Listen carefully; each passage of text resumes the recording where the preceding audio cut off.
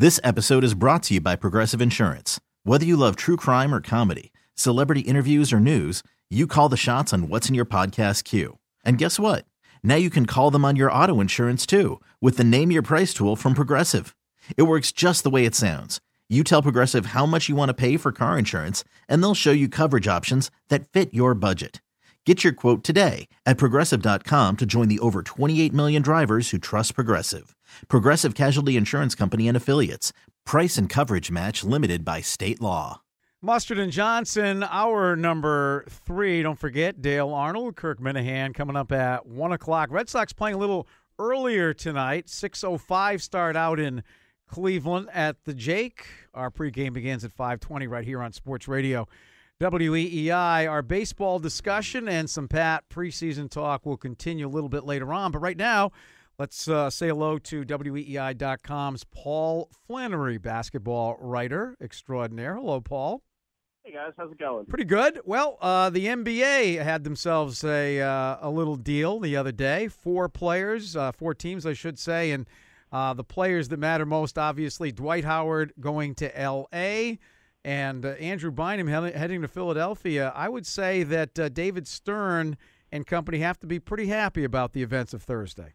Oh, I guess. I mean, it's sort of weird how this one turned out. I mean, sure, I guess the NBA would like Dwight Howard in Los Angeles, but this is a tricky deal for the Celtics because now they're going to have to deal with Andrew Bynum. And that's a problem for them because he's one of the guys that Kevin Garnett really dislikes playing when he plays center because he's so big and he just leans on him. And so now he's going to be in the division. That's 4 times a year. And if you look at the Atlantic Division, guys, there are 4 legit centers now in the Atlantic Division. Tyson Chandler, we know about. Brook Lopez is coming back.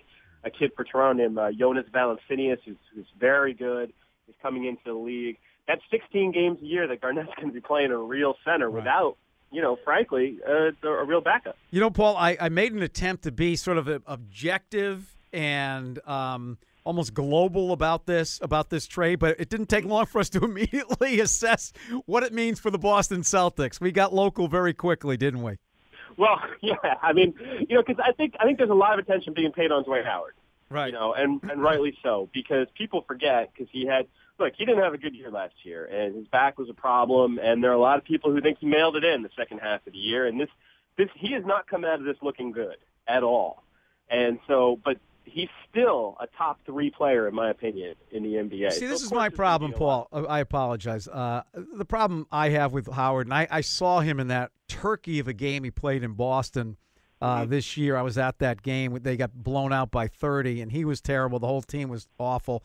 Every year I wait for Dwight Howard to become a little bit more multidimensional offensively, and every year I'm disappointed. He is so one-dimensional, so predictable on offense. Is he really a top 3 player? Oh, yeah. I don't see it. I do not see it. A little closer.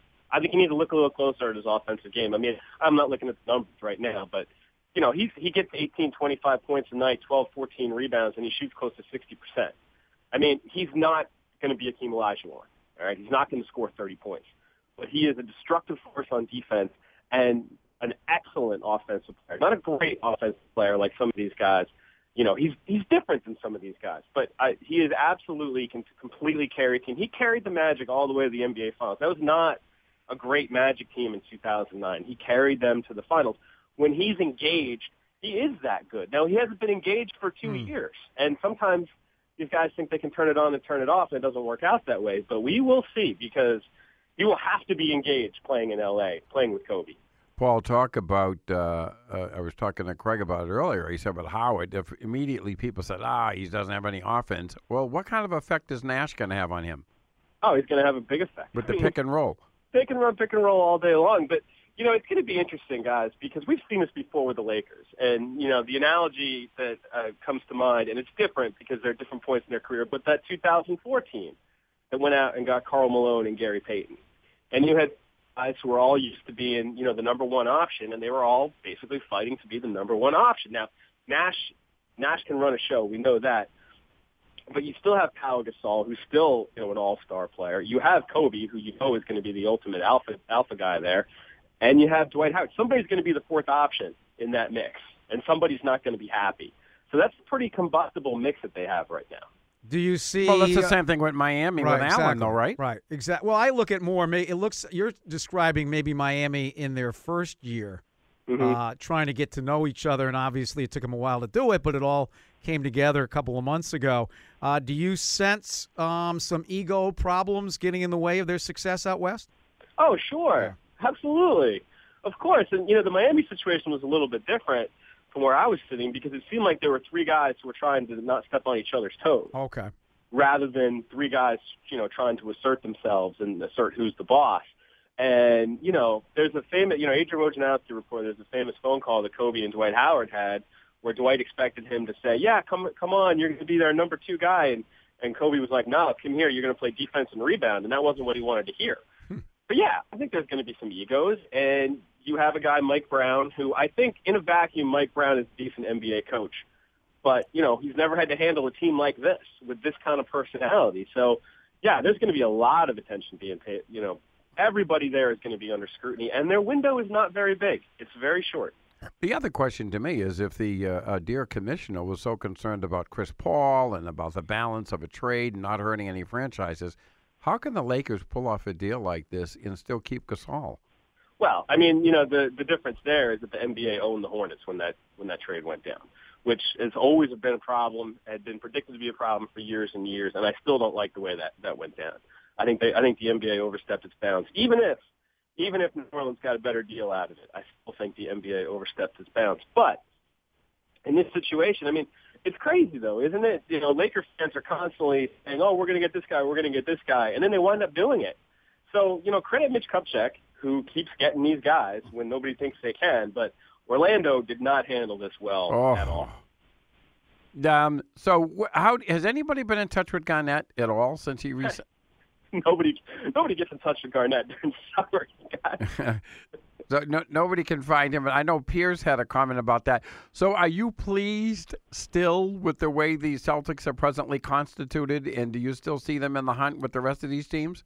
Yeah, they're in the hunt, no question. It's interesting, though. I mean, Danny rebuilt the team with an eye on Miami, which is, versatile guards, versatile forwards, guys who can play different positions, different lineups, different matchups.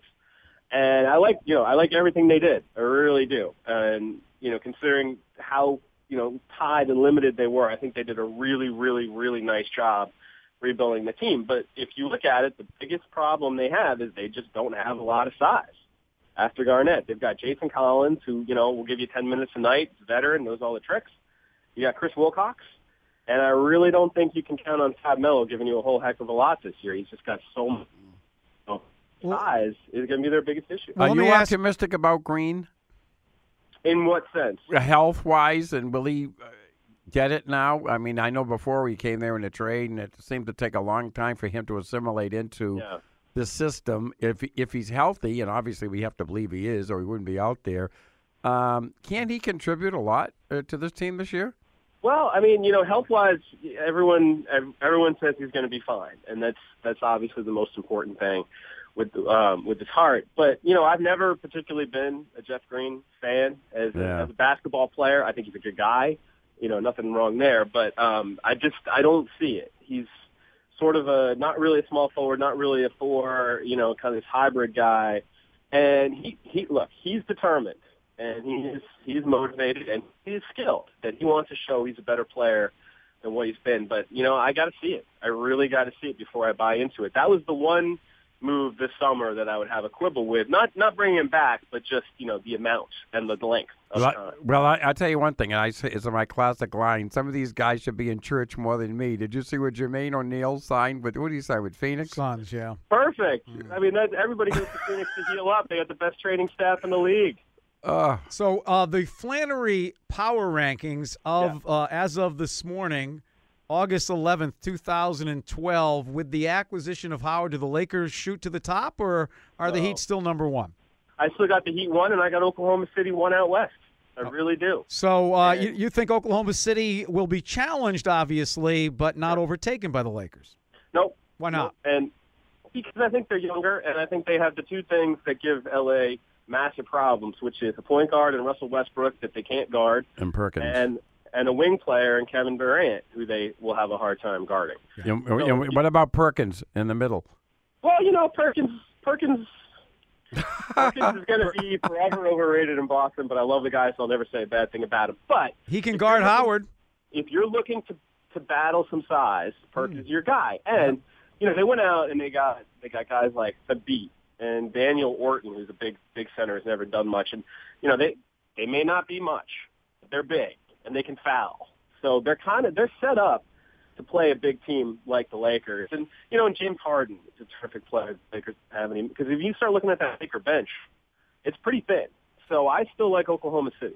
I got to ask you this quickly, and I know about salary caps and cutting people and everything, but still, from your relationship and being around Doc Rivers a lot, how would you compare him to what's going on over at Fenway with Bobby Valentine in terms of just relating to players? Well, I've been around a lot of coaches, a lot of sports, and I have never seen a coach quite like Doc in terms of relating to players. It's an interesting mix, guys, because he has their utmost respect, and yet they also fear him at the same time in a way. And he commands attention and commands respect. They will do anything for him. They will run through a wall for him, but at the same time, he says, I need you to do this. There may be some grumbling, but they're going to do it. Why do they fear him? What Doc says, because I think it goes back to respect as much as anything else. When he says something, they know it's been well thought out, that it has the best interest of the team in mind. And it may not be in their personal best interest, but it's the best interest of the team, and that's why they're there, and that's the culture they have. And it's really, it's a wonderful thing to watch in professional sports, and it's rare, and it's something that you should hold on to. Do athletes do their homework? In other words, Doc has the cachet. He's played in the league and what he's done with this team. Like Valentine, we know about his cachet or lack thereof, or what he's done and what he hasn't done. Do you think players, and of course players assess, and let's face it, the players know that Doc has Danny's backing him as well as the ownership. Whereas with Valentine, I don't sense that the players sense that he has the same backing. Well, that's a big thing, and I think that and Doc and Danny, don't forget, Doc and Danny don't get along on everything either, and they disagree. But they take care of their issues away from the locker room. If they have a disagreement, they'll work it out amongst themselves. That's really what makes the Celtics tick. They actually fight all the time. They argue between themselves, and it rarely gets out. You rarely see it out. That's why, when something like the Ray Allen thing, people started, like, wow, what was going on there? Well, it was just one of these things. It was just bubbling below the surface. So, yeah, I think the fact that the Celtics organization is, hand in hand right now goes a long way in terms of keeping control over that. Well, it's also let me continue that power rankings. If you have Miami and Oklahoma at the top, where are the Celtics in that power ranking? Good question. Yeah. I haven't done them yet. And they're an interesting thing because if you're talking about a regular season power ranking, they might be closer to number 10 than number 1. Wow. But if you're talking about a playoff power ranking, right now I still think they're the second best team in the East in the playoffs if they're healthy. Right. And not everybody agrees with me. A lot of people don't. A lot of people think that they're going to take a big slide this year. But I still think matchup to matchup, series to series, they're the team that matches up best with Miami. That doesn't mean they're going to beat them, but the team that matches up best with Miami. And I think that they have a bit of a hold over other squads. The Bulls are kind of in flux. The Pacers I'm not sold on yet. And Brooklyn and Philly are going to be much, much better, but they still haven't done it. Absolutely. Watching, I agree with you. I think that Howard now has become the villain of the NBA. Just the way he's handled everything and got his coach fired. And he's also playing for the Lakers. No, but even before that, though, right. He gets his coach fired and then he cuts out. But the other part is with LeBron winning and him in the Olympics, and the other night he put up a great game for them. Mm-hmm. Do you think he's recovered his image now and people are no longer going to be as judgmental on him? Sure. I mean, nothing does more for the image than winning. Yep. And especially winning the way he did it, where he took control of that Celtics series and had a monster game and really took control of the NBA Finals, too, and played well. I mean, there's not much else you can say now. No, you can't. You know, if anybody redeemed himself, you couldn't have done it in a more spectacular, convincing way than LeBron, and he had the good fortune of having the Olympics right on top of it. This is like the year that LeBron redeemed and atoned for everything that happened before it. You're right, and Dwight Howard, just to finish the point, Dwight Howard has certainly, taken that mantle because, look, I mean, I'm a fan of Dwight Howard, the player. I do not like the way he handled his business the past year, and no one does. I think that David Stern and company have to figure out a way to stop further issues like this from happening because, we understand what happened with other players like Melo and players who will themselves to other teams when they're under contract to another team. And I think the NBA really has to find a way to stop that. There is no way to stop it. No. And they tried to sell you this nonsense during the lockout that they were going to stop it, which was a sham and a ruse. And they can't stop it because in this league, the players have the power. Because without the players, you can't win. You cannot win with a team of good players. It's very, very, very rare. You need a great player. Now, I will argue Dwight Howard is a great player all the live long day, and I will argue that Carmelo is not. But you can't stop it. You just can't. And this is the league, and it's been that way forever, guys. Go back to Will. Is Lynn going to be successful in Houston? I think so. I think he's a good player. I don't think, we're going to see Linsanity again, but I think he's a good player. He's in a situation where he can just go be a player and not have to be this thing. I think for him it's fantastic. I think for him with the exposure and he couldn't even leave his house. He had to be incognito half the places he went. He was not having any kind of a private life at all. Yet, if from the Knicks' perspective, wasn't that a colossal mistake? I mean, the guy delivered on the court. If he stays healthy and all the marketing possibilities and everything else, I mean, they were being penny wise and pound foolish from my perspective. No? I mean, this is the Knicks. This is what they do. And not only that, but, I mean, signing Jason Kidd, who's pretty much at the end of his rope, and Ray Felton. Oh, just because he went out and celebrated? Jason Kidd? Just because he went out and celebrated afterwards? Yeah. What a PR disaster that was. All right. That was a disaster. And, Felton was one of the worst point guards in the league. So, hey, good move, guys. Hey, Paul, we appreciate your insights as usual, and we'll watch for that next article on WEEI.com. All right, guys. Hey, thanks, Paul. Paul Flannery joining us on Sports Radio WEEI.